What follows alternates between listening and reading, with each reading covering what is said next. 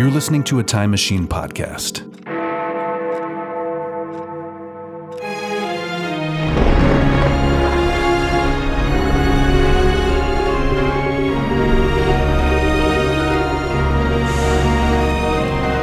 Old Movie Time Machine. An adventure through time and or space.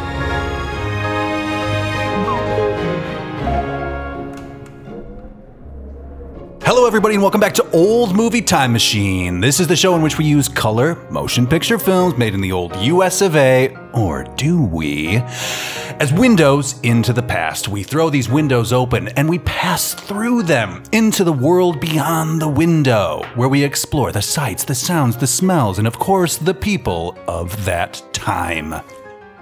And while we're on our adventure, we're going to be asking ourselves some critical questions, you guys.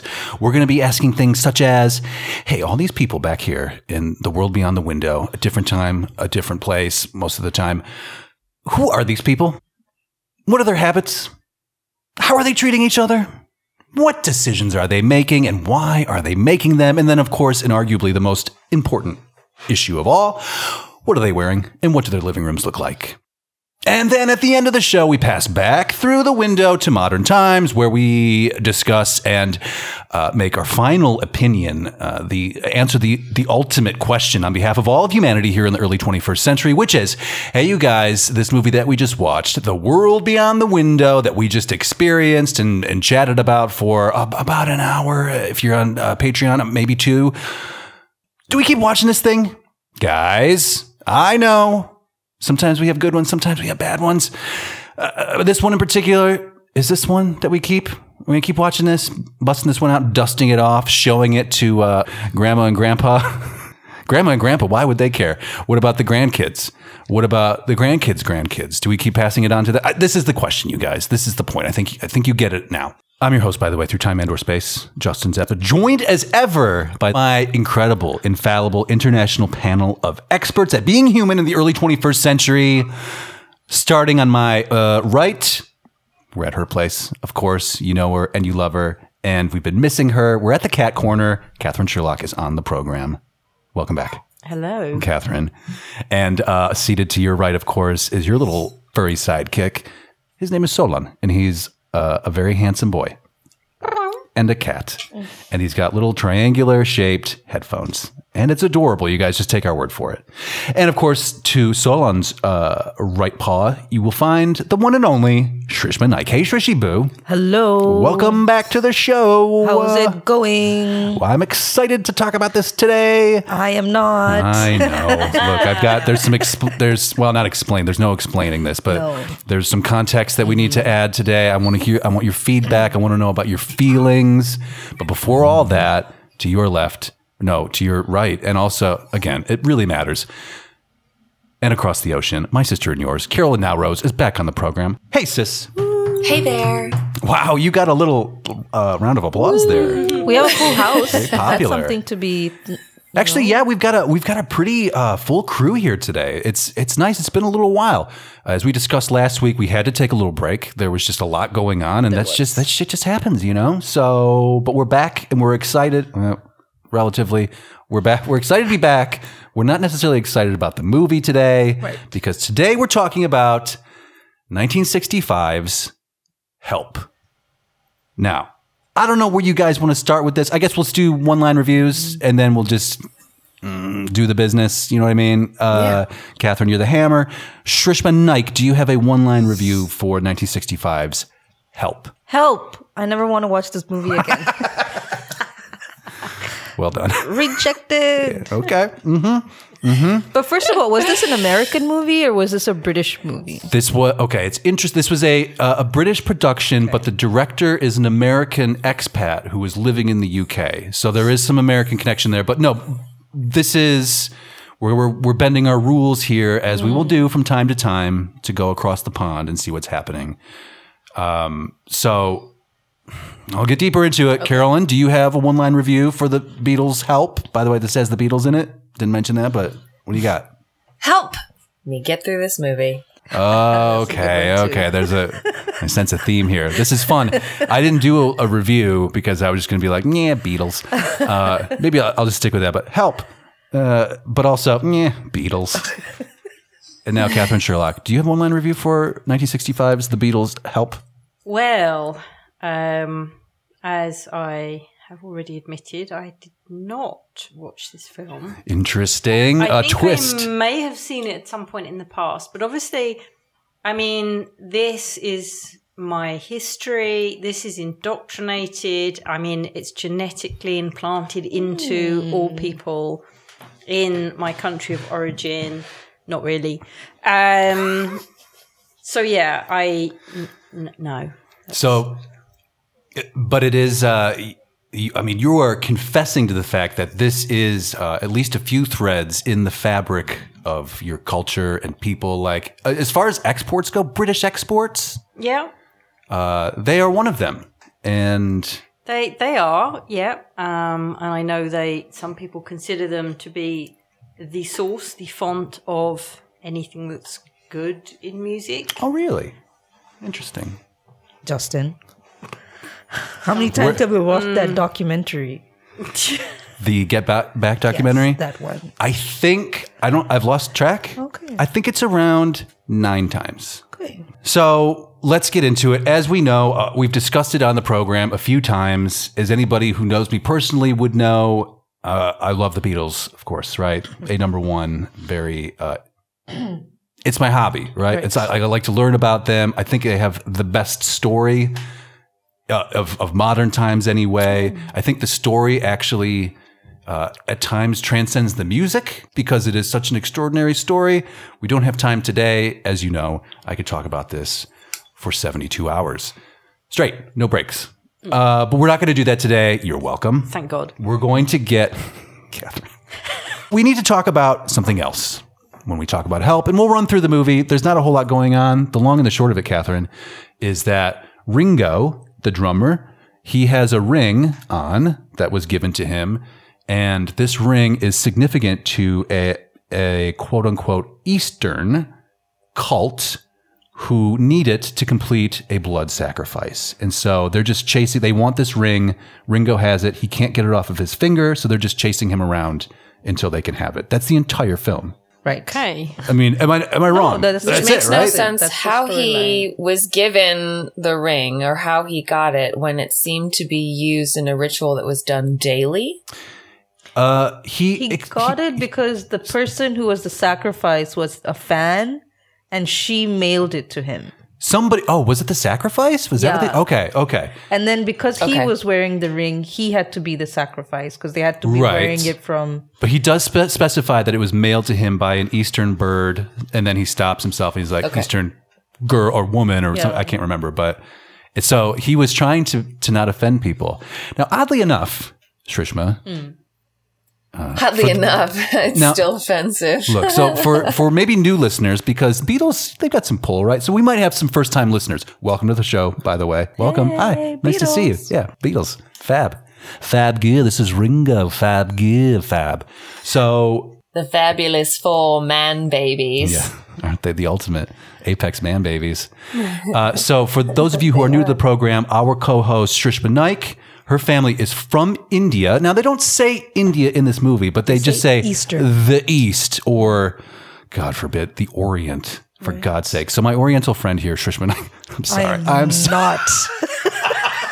You went too far east. I was going to say, I think that's a slightly different.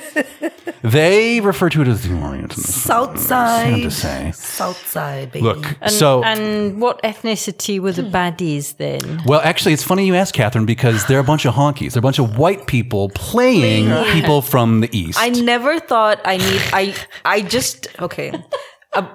To hear sing it, sister. To Do hear it. a British person fake an Indian accent, Oh, it's the worst. like I just didn't need to hear it. You know, I've tried, but I end up in Scottish. So I won't ever do it. No, but it was so. Why didn't you just hire Indian actors?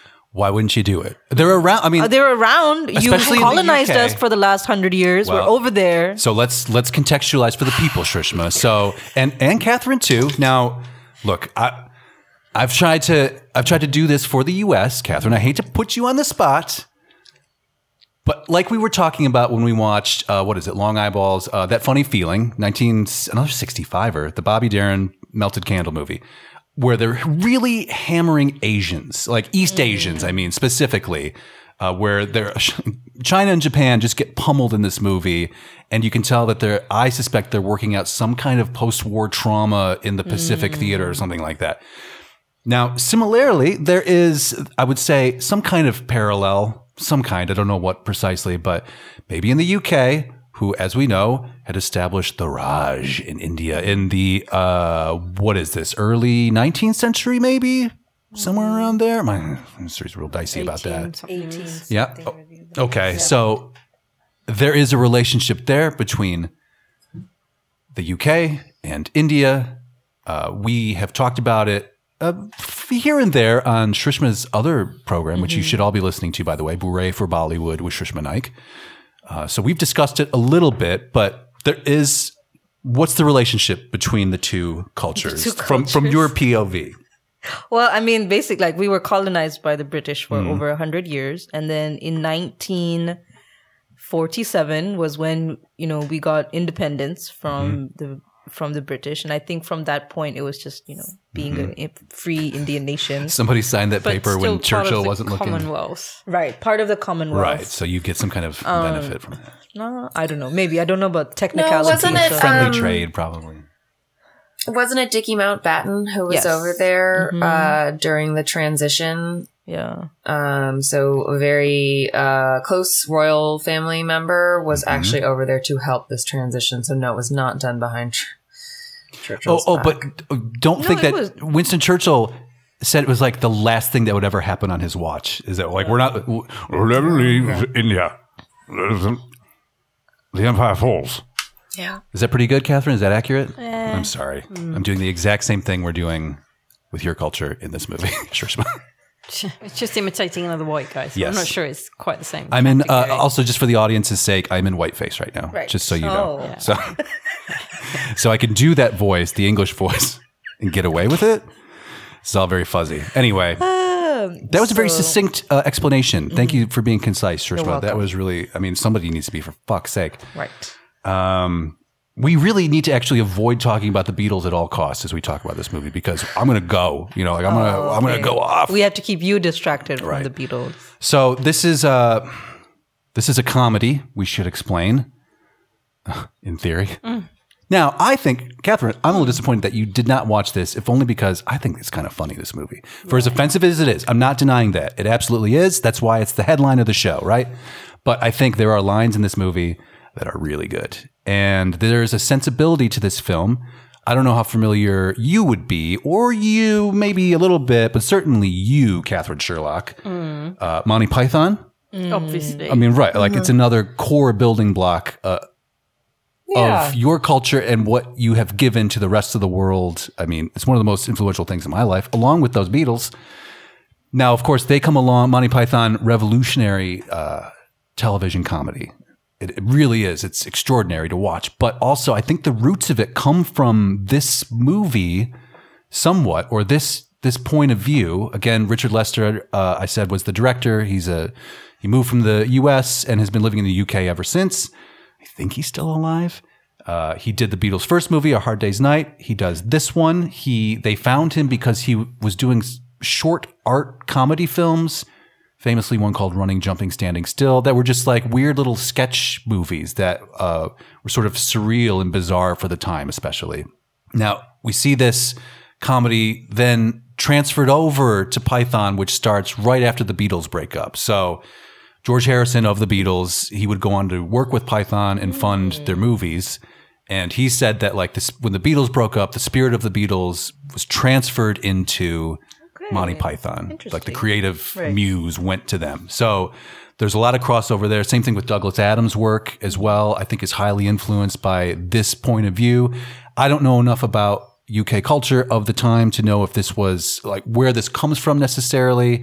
I know the Python guys all came from the good schools, and were all performers there. So like they were getting turned on to something there that made them have this sort of near psychedelic stream of conscious type of, but highly informed and educated sense of humor. I think anyway. Write us, right? Politically aware. And historically and and of the absurdities.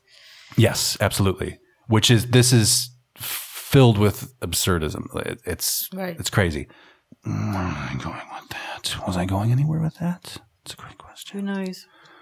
Need to learn to be concise. Take some lessons from you. Yeah, we should probably bring up the slideshow. Is it a long slideshow?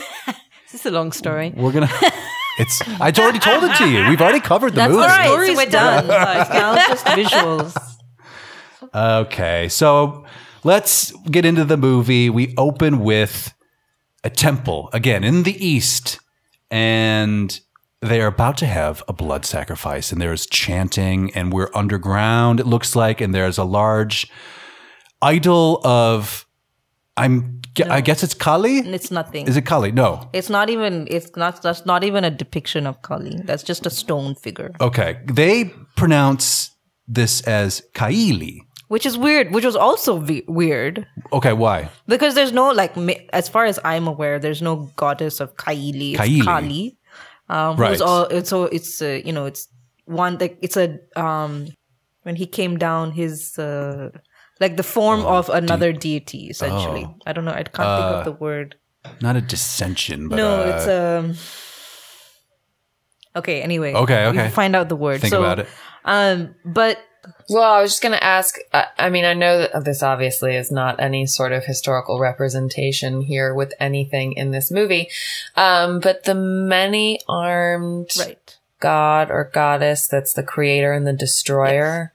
And I'm totally blanking on the name. So that's Shiva. Mm-hmm. He's the destroyer. Yeah, okay. So in Hinduism, it's like all a circle, right? So creation and destruction are as much part of the life cycle. Mm-hmm. So here, like death is as much part of life. So there is a goddess of she is the goddess of death, but it's also the end of something for the beginning of the new. Something has to die in order for something new to grow. So. Sure. No one worships her as the way they show here. Like there's no we're gonna sacrifice or death. This particular the Temple of Doom was no. This particular clan that they're trying to represent were actually assassins back in the day. So they were known to be like the Thuggee? Were they Thuggee? So it is Temple of Doom. So it is it is Thuggee. Wow. And the word thug actually came from that. From Thuggee? Yeah. Interesting. Okay. But they were just basically assassins that kind of had certain rituals and, they followed certain. Right. They were not like a religious cult of any. They just had their own kind of rules and regulations that they abided by, and they were known to be assassins. Okay.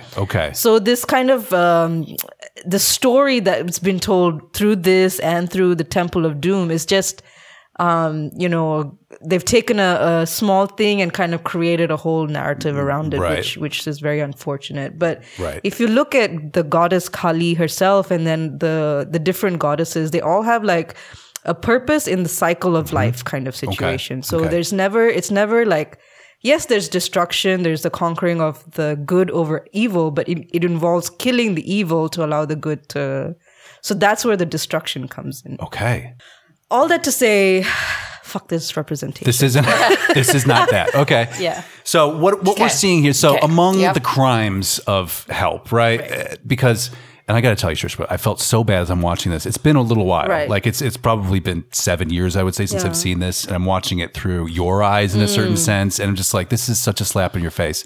And I'm so sorry. Well, to be honest, I felt terrible. To be honest, I didn't finish it because honestly, I got annoyed. I was like, fuck this shit. Yeah. Well, it's so reductive it's insulting. So among the many crimes, we got a bunch of white English actors playing people from the East, quote unquote, doing the terrible accent. They're always dressed up in the traditional village stereotype garb and the sandals, even when they're in foggy London. Right. When they run, they don't run like humans. They scamper. They scamper like little animals, right? Like it's just everything about it is It's the other. It's cultivating the other, right? It's really weird because you know that the Beatles finally like find their spirituality in India. Yes. Shrishma, this is... For them to have this representation of it, I was like, fuck you. Like, did y'all not think... So would you not have remade the movie or had something to say about this shit? So I don't know anything about the Beatles. This is where we were going here next anyway. I think they just said they were high the entire time they made this, high. Didn't they? Yes. So, but now I told you before we came over here that I have something for you that kind of makes it a little bit better. You just touched on it. So in 1968, yes, the Beatles go in the spring to Rishikesh. Right. Which you've been to Rishikesh. Which I've been to their ashram, the ashram that they set up over there. With Maharishi Mahesh Yogi, yeah. I went and visited that which place. Is awesome. Which I want to do that. Quite nice. You'd actually like that place. You should take me. All right. Yeah. So they go over there and they get into TM. They get into transcendental meditation, and they have their guy, the Maharishi, who helps guide them and gives them their mantras that they will use, and they all continued this throughout the rest of their lives. So here's your win, Shrishma. After this, this is actually happens before they go to Rishikesh. Right. Beatle George, he converts to Hinduism. I think I knew that. And he follows it for the rest of his life. Right. 40 years of being dedicated. So when he's talking about Python and the spirit of the Beatles moving into Python, it's the same thing. That's why he's giving you that fucking space talk. It's because he's all full up on his spirituality. So I think, I'm not saying that absolves them of help, which is... No, I guess, it's all part of their journey, right? But at the same time, like, obviously then they're not aware... I don't think it was a time where people were so self-aware or culturally sensitive. So I get it. No, there was no cultural sensitivity. Something important happens in the movie. When we get to the picture, I will tell you about it. Okay. We're going to put a pin in it. There is something good that comes out of this. Okay. As weird as it is, it's really obscure. I believe you. Okay, so we're back at the temple, and they're about to sacrifice a woman, but they can't because they don't have the ring. Where is the ring? For whatever reason, some people are up on where the ring is, and they bring out a movie projector, and they project a performance of the title track, Help, by the Beatles, done in black and white. This is like archetypal Beatles. They're all dressed the same. They are positioned on stage in the way that we recognize the iconic shape of the group, the Beatles. And Help is, I think, one of their great songs. To be debated. That's not why we're here. We're talking Help the movie, everybody. Anyway, they are upset to find that Ringo, who is famous for wearing rings on both of his hands, has somehow the sacrificial ring. So we need to go find this ring and get it so we can complete our little ceremony. So we go to the UK, where we enter what is arguably the best part of the movie, where we see the Beatles and how they live. This is what I remember from watching it in our childhood, is their house where they all live together and being like, oh yeah, because of course, the Beatles all live together. It's incredible. So, like it's some dorm room. Yes, and this influences the public's perception of how a rock and roll band lives and works, where like this is later transferred to the group The Monkees and their television show, like this prefab put together group of Beatlesy types, but Americans, and they're called the Monkees, and they spell monkeys differently, like the Beatles spell Beatles differently, and they all live in the Monkees house, and they drive the Monkey Mobile, and they're getting up to shenanigans. That all comes from this. So, and we see this traditional... It's basically Scooby-Doo. This movie is Scooby-Doo. Definitely. Maybe makes less sense than an episode of Scooby-Doo. Possibly. Hey, I like Scooby-Doo. That's what I'm saying. Like Scooby-Doo is actually better, more coherent. Less sense. Right. Okay, sorry. No, nobody's knocking the do over here, all right? Scooby-Doo. Do the do. Who was also always high with Shaggy. Yes, he was. And they were always eating those Scooby snacks, right? Mm-hmm. 10 milligrams Scooby snacks. Edibles. Good.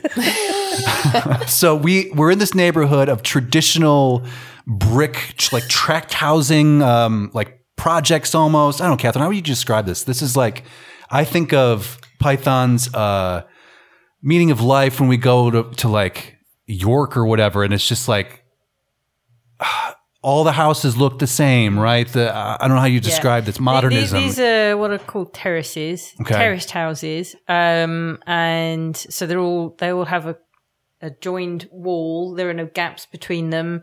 Very small yards, very little area for planting. These actually look a little fancy. There's a little bit of thought got into them. There's bay windows. Like the doors are kind of, interesting. Right. Sash windows, obviously.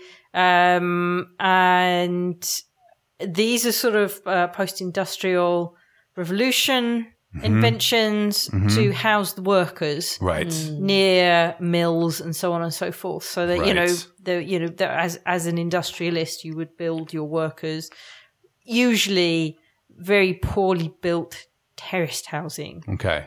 I think, and I don't have the shot here, but like the way this neighborhood is presented, we're looking down a street and you see just lines of these homes.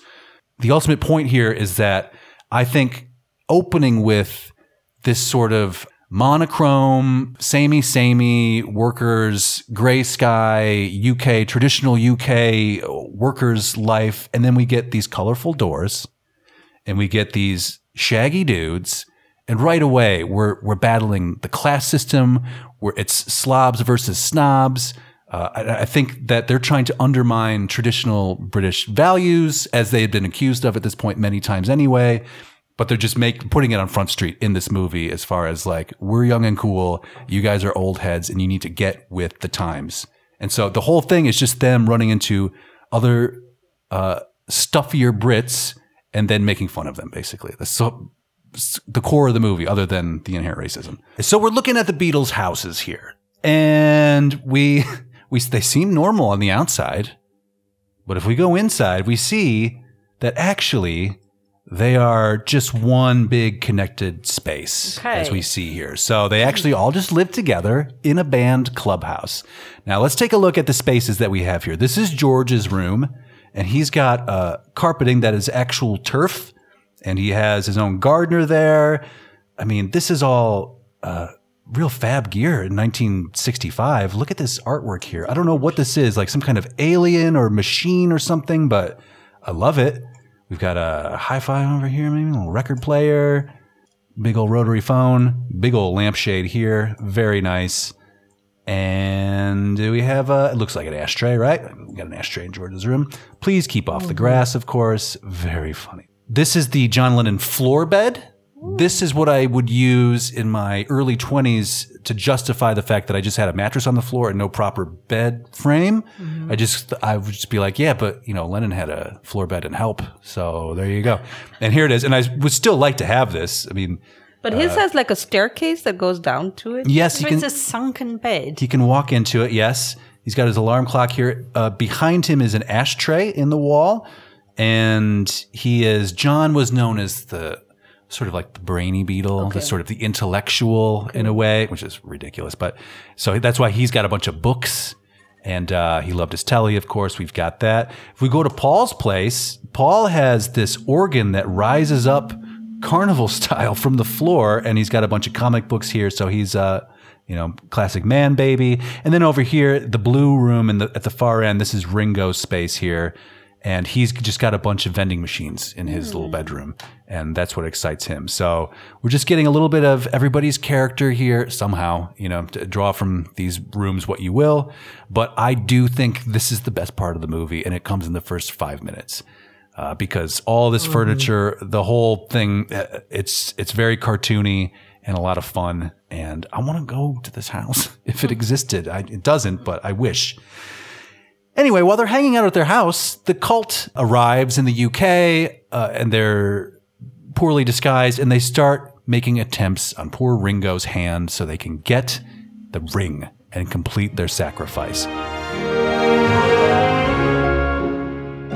Hey everybody, Midroll Jay-Z here, breaking in to remind you that our TeePublic store exists, you guys. Whatever you need of a t-shirt variety, or a tank, or a hoodie, or a non-hoodie, but still a sweatshirt, a sweaty, notebooks, tote bags, banners, buttons, that pins, badges, you stick them on your jean jacket. That's what you want to do. go buy 7 of each of them. Look, there's no need to be subtle here. We're selling some merch, and we need you to buy it to help support the show. And if you do, I'm going to thank you. In fact, I'll even practice it. It would sound something exactly like this. Thank you. And now back to the show. This is peak Beatles cool, I think. I think they look cool here. What do you guys think? Shrishma, you watch this. Do you find any of these guys cute? No. You don't think Paulie's cute? I love Paul. Not cute enough to finish the movie. Right. I feel like if I had seen them when I was younger, I might have thought that they were cute. Okay. But in my current view of the world, I'm not so impressed by them. Did they seem cool to you at all? They did. There was a movie that came out. It was not related to the Beatles. It was called That Thing You Do. Yeah, I love that movie. Wasn't it this kind of their story? It's loosely based. Yeah. So when that movie came out and I watched that movie, I thought the guys in that were really cute. Okay. And very cool. Yes, extremely cool. But also there was the band Oasis. Yes. I was very attracted to those. Oh, you like them? You like their version? Wow, Catherine. Any word? Are you a Noel or a Liam gal, Catherine? I'm a nun. Thank you very much. I was very pro Oasis. Eki Oasis. I mean, some of the songs, yeah, sure. Okay. Them, I don't know. They were quite troubled, I think. Yes, they had some issues. boys. Yeah, they thought they were bad boys. Yeah. Bad boys, but yeah. So they were And like maybe they definitely were, who cool. knows? Okay, and They were all in the same category to me, kind of. Not okay. that they were in the same time, but just this makes sense. I mean, especially so That Thing Similar You Do, part of the world, I would say, yeah. That Thing You Do, the American version of this story, which is an archetypal story, like the Beatles story, kind of represents all band stories as far as how they get you get together and you get a group and you do it your way. Yeah, and Tom Hanks wrote that movie and directed it, and also stars as their manager. Oneaters. And yes, the Oneaters, and you see them over at the airfield at the Italian restaurant, and he bases his character on Brian Epstein, who was the Beatles manager. Okay. So there's a lot of overlap as far as you would see footage of the Beatles manager at, say, sold out Shea Stadium, sort of like doing the very knowing like head nod as he like surveys the crowd and everything. Like Tom Hanks does that throughout that whole movie. If you want to talk about Oasis, they borrow, quote unquote, liberally from the Beatles songwriting catalog, of course. I mean, Don't Look Back in Anger. Like the intro to that is just Lennon's Imagine, you know. Ding, ding, ding, ding, ding. Yeah. Interesting. Among other lifts too, like notorious for lifting Beatles licks. Yes. I don't know if you or any of you recently watched the Whitney Houston movie. No, Actually, I've seen it. I did. wanted to watch it. I heard it was not very good. I liked it. Really? Okay. I mean, I love Whitney. So, but Yeah, same. right, I thought they did a very good job with it. But like I was telling old David Time Machine, because I was like, okay, so I watched the Whitney movie, and he's like, how was it? I was like, it's like every musician or band biopic, as in like your fame ruins your life. And that's, I think, obviously what Netflix. Oh, interesting. At least here. Carol, I don't know if we probably can't use this, but I did want to bring up my favorite Whitney Houston memory. Do you remember it? I share it with you specifically. So no. Carolyn took me to a professor's house. We can cut this out. Oh. She said, "Oh, yeah. Oh." And no, they got high in the basement. I thought that was. We got high in the basement, and then Carolyn had to drive my ass home. And on the car ride home, I put on the first Whitney Houston album. I was like, I fucking love this. It's like, what music do you have? And that was the one, and that we just listened to that all the way back to Ferndale. Anyway, great times. Wonderwall. Spot on. I have a story about Wonderwall. Do you? Yeah. Okay, please. I turned 21 in Mexico with my first boyfriend, and obviously my birthday was kind of out there, and we got to be friendly with a bunch of other people, and they decided they didn't want to stay because it was like an all-inclusive Like resort, you didn't have to get off the resort if you didn't want to, but we decided to. So there's a gang of us went out into the wilds, hardly, to a restaurant not controlled by the resort, and there were some guys obviously coming around like serenading us, like mariachi style. Yeah, really. Okay. And then one of the guys in the gang kind of went, "Can I just borrow your guitar?" And then he just sort of sat there. He played Wonderwall, and then everybody just sat around and sang Wonderwall. It's that kind of song. It's that kind of song. We learned that song in primary school for some reason. Wonderwall. Like in music class. Like the teacher made us learn the lyrics to Wonderwall. And I felt at the time like I'm not understanding something. Like the lyrics were like above my comprehension for the age that I was learning the song at. And then later I like appreciated the song more. The best, for me, for my money, the best line of that song is that I don't believe that anybody feels the way I do about you. I mean, like, what a great... Yeah, absolutely. That's it. That says everything, you know? Yeah. Fucking Oasis. I actually disliked Oasis when they first hit the scene because they were trying so hard to cop from the Beatles. I was like, you guys are clowns. And then 2 years later, I caved and just bought all the records because like, I love these songs. Yeah. These are great. Okay, so they try to get the ring off of Ringo's hand, and they saw his drum kit from... Approach the nearest Oriental. Yeah, so then, seeking enlightenment, as the title tells us, as to rings, they approached the nearest Oriental. There it is, everybody. And they go to the Rajahama. Oh, my God. They actually go to the Indian restaurant. What? Yeah. And they called it Oriental. They go to Oh, my God. Oriental Indian restaurant. And they talk to the guy outside who's British, which is part of the joke, is that everybody in there is dressed up Indian style, but they're all local. But then they were like, there's a real one. We have a real one. They have one real guy in the basement. Let's take a look at him, shall we? Oh my God. They do the bed of nails thing, Catherine. Christ. He's standing on his head when they meet him, and then they show him the ring, and he runs over to his bed of nails, and it is every stereotype you can imagine, just unfolding in glorious color. Do you recognize any of these people, by the way, Shrishma? They do seem to be from the East, these magazine cutouts pasted on the wall next to the bed of nails. I don't know. She looks a little familiar, but I don't think she's who I think she is. So they do go seek out advice from this guy. He has got none to give them. And then, because this is not a great movie, they just proceed to have dinner at the Indian restaurant. Well, not being funny, if you find yourself in an Indian restaurant, then right. Of course, you got to eat. No answers, but plenty of curry. Have a curry, right? Yeah. So... This is, Shrishma, this is it. This is the important part I was telling you about a little while ago. Isn't this a mix of cultures happening right Well, what are here? what are you seeing, Catherine? Well, it's almost Moroccan it looks like in flavor. Indian musicians. However, the dancer is I don't know. This is like Middle East. I've seen this in Greece. Belly dancing. Greece, yeah. Or, could be... But Turkish it's maybe, like, or yeah, exactly. It's like so belly dancing isn't like a traditionally Indian dance form. I would say it's definitely of Middle Eastern, and I would say it was like the Mughal influence on India brought belly dancing there. You're talking about the Mughals, not the Muggles, right? Mughals, right?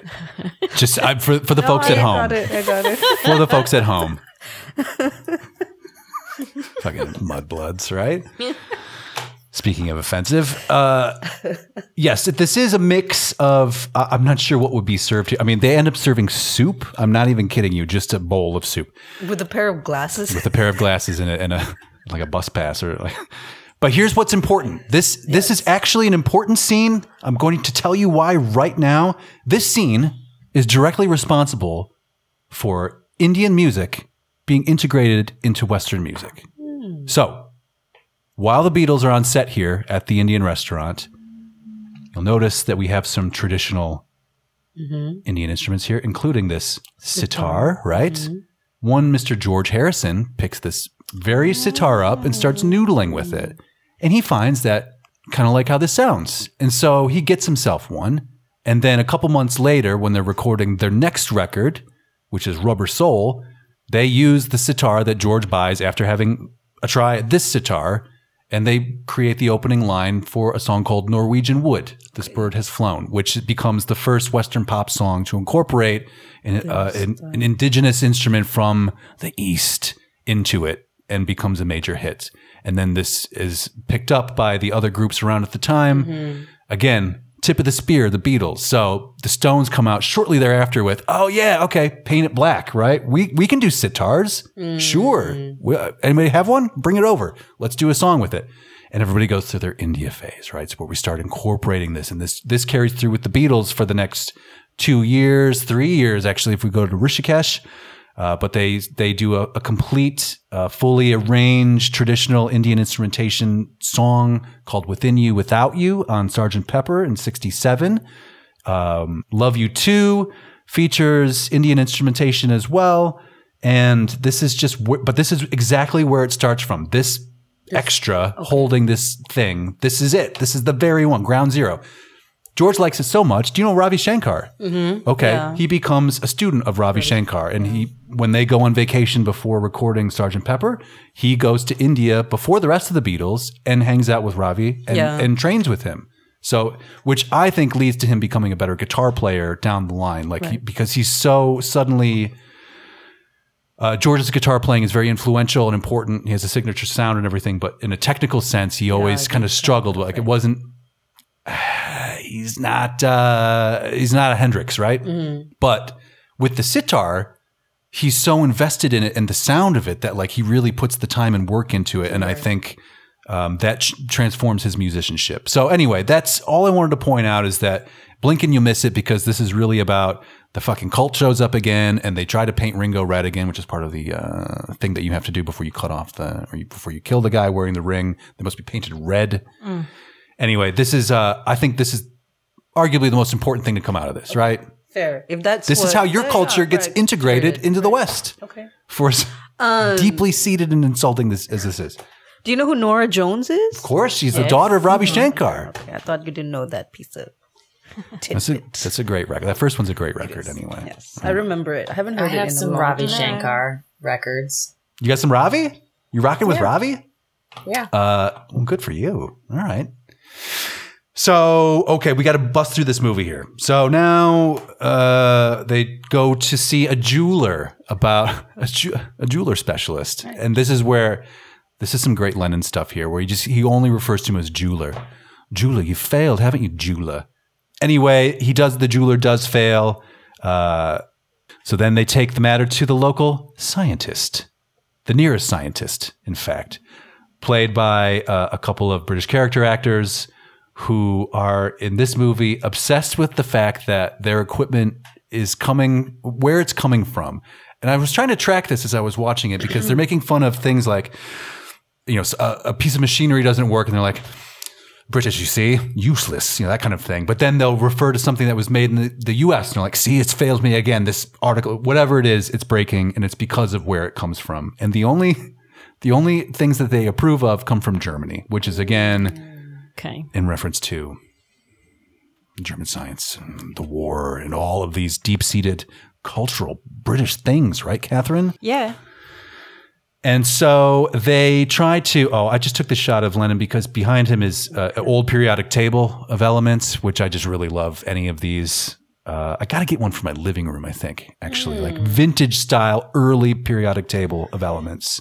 And John, of course, at this point is referring to the scientist only as scientist. Well, you failed again, haven't you, scientist? John actually is pretty good in this movie. He's got a lot of material. I was surprised at how light the Paul material is, just as a side note. Like, Paul seemed to be pretty, arguably the most blown out of all of them because they haven't given him much to do. Lennon somehow can get real high and dish out these lines, and it works. Paul is just sort of happy to be there. I don't know. Anyway, they come up with some crafty plan to expand the molecules of the ring using this device. And why does he have no trousers? Why can't they just cut the... So, cut the what? Like they can cut the ring, the band. Well, they tried that at the jeweler. He tried it with that saw. No, it broke the saw. Because it's so... Okay. He even used the wheel. Did they use soap to I think they tried all of it. Yeah. If you're at the point where saws are involved, soap probably came first. Catherine, you raise a very salient point, which is Ringo's pants are down. Oh, they are. He has them around his ankles. Yes. Okay. So what happened is they do expand molecules, and his other rings fall off, except for the cursed ring, and also his zipper loosens and his pants fall down. So we're all laughing, you guys. Good times. Yeah.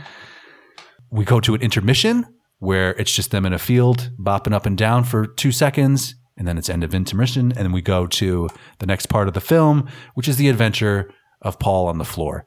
So the woman who is trying to save them has a plan of her own, right? Not unlike the expanding molecule plan of the scientists, but she wants to use a syringe filled with something that will make Ringo shrink slightly so they can get the ring off. Catherine, I feel the same way that you look right now. I mean, this is... I know what you're going through, and I'm sorry. Do you think you should give this a go, though, sometime? I stopped watching, I think, before. You missed Paul on the floor? This is pretty early. I may have got here and I wasn't paying attention. Okay. So they drop the syringe. Paul shrinks very small. He's on the floor. He's hanging out with... We talk about ashtrays and cigarettes on this show an awful lot. This is peak ashtray and cigarette. It is man-sized cigarette. He's down on the floor, wraps himself up in some Wrigley's spearmint gum wrapper, and as he is shrunken on the floor and hanging out in the ashtray for inexplicable reasons, the cult shows up again, and then they get into a big old fight, and then the Beatles escape. Again, this is the entire film. Paul is unshrunk and is no worse for wear, and they decide to go hide in the Alps. Where will the cult not find us? They go to the Alps.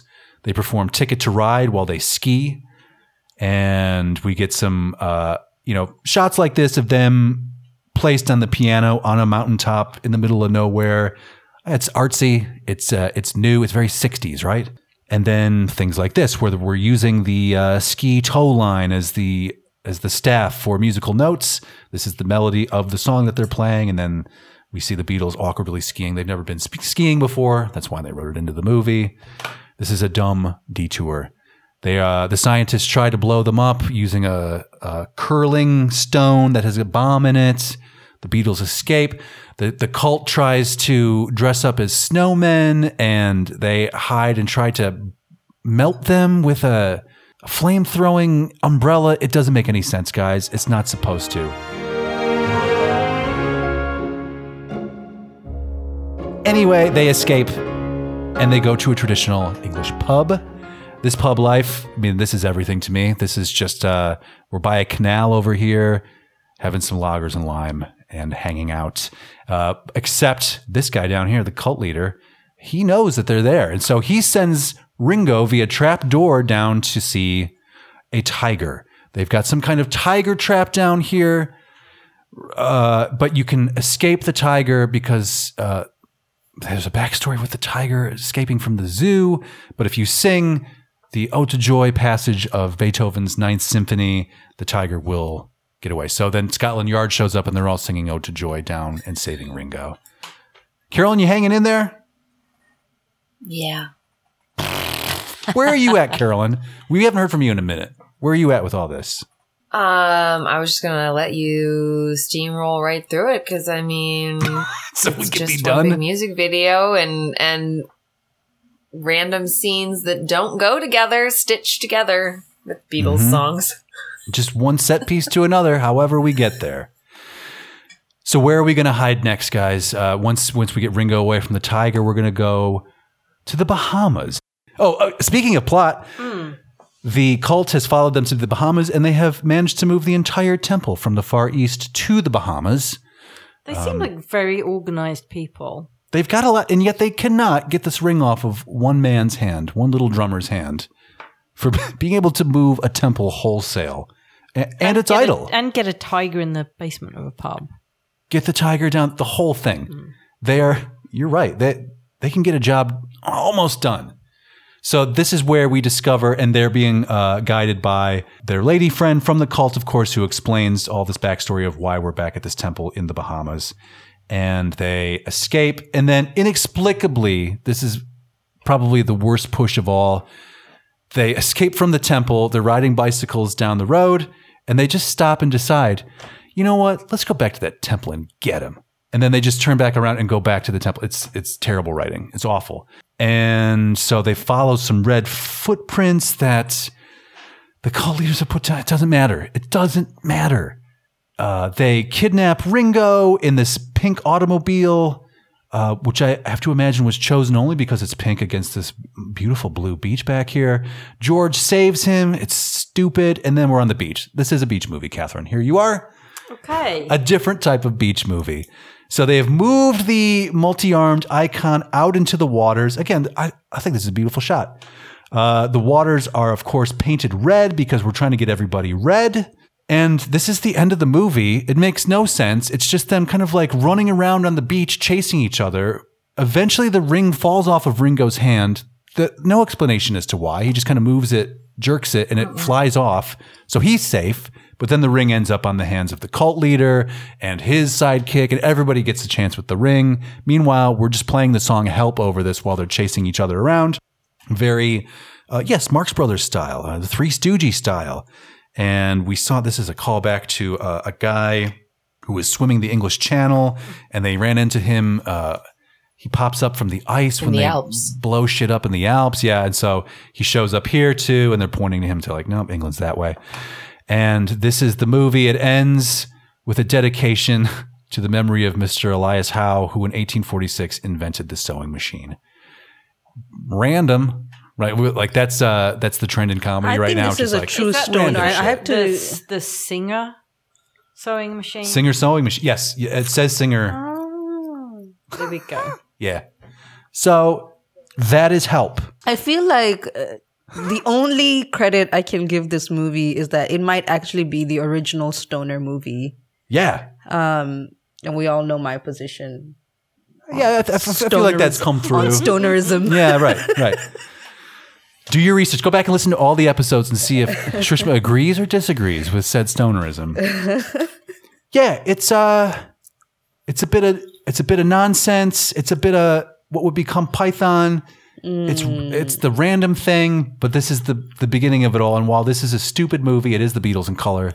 And I think they're okay. Obviously, this is horribly offensive to your culture and any culture that comes from the so-called East, or if you will, the Orient. And I can only apologize for it. I'm sorry.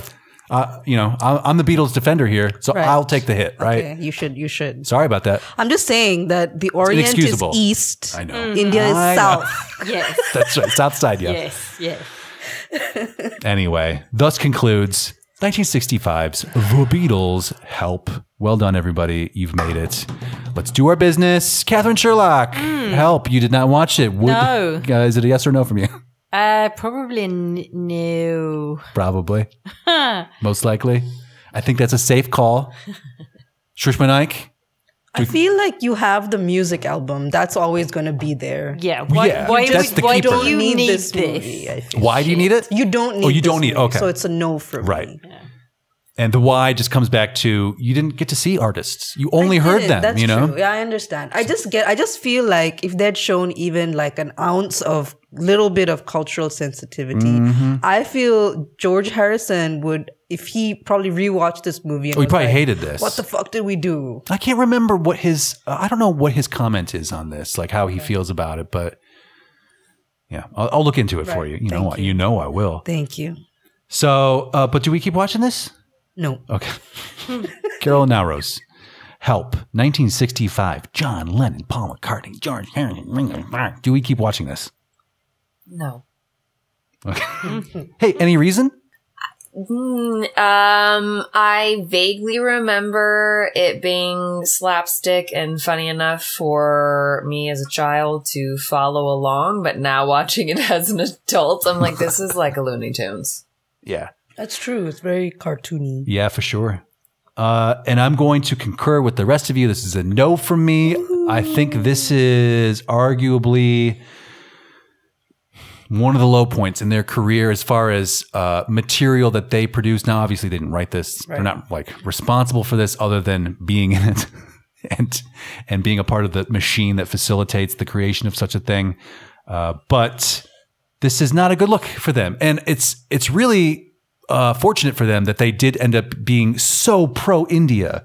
Like they end up bringing India to the rest of the world in a way because they needed to. That's the least that they could do after something like this, being a part of this. And also, Hard Day's Night exists already. So if you want to actually see Beatles in a movie that's better, doing Beatles things like this, less stoned, watch that movie. And if you just want to watch Beatles in color, watch Get Back, of course. It's incredible. You can just see them in real life, Beatles in nature. So thank you so much for being a part of this and indulging in some light Beatles talk. You all know I could have gone longer, but I appreciate the time anyway. And now I'm going to throw it to myself in the future. Take it away, Beatle Dude.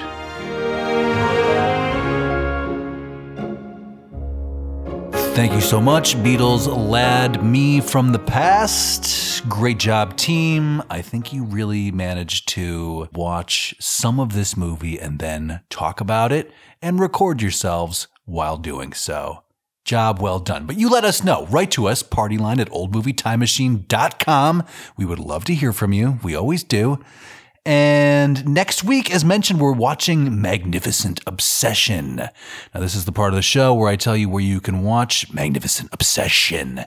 But what I think needs to happen is probably you're going to have to get creative with this one, maybe buy a copy or, check out YouTube or, run your VPNs, whatever the fuck you got to do it. Because this is not streaming, at least in the US of A. As far as I can tell. It's not available in 4K or standard def. 8K should go without saying, not available. So it doesn't mean it's not out there, though. I mean, we watched it. The team watched it. So you can watch it too. Figure it out. Get back to us next Wednesday. We're going to be talking about it. Magnificent Obsession. See you there. And until next time, dear God, never forget that this has been Old Movie Time Machine.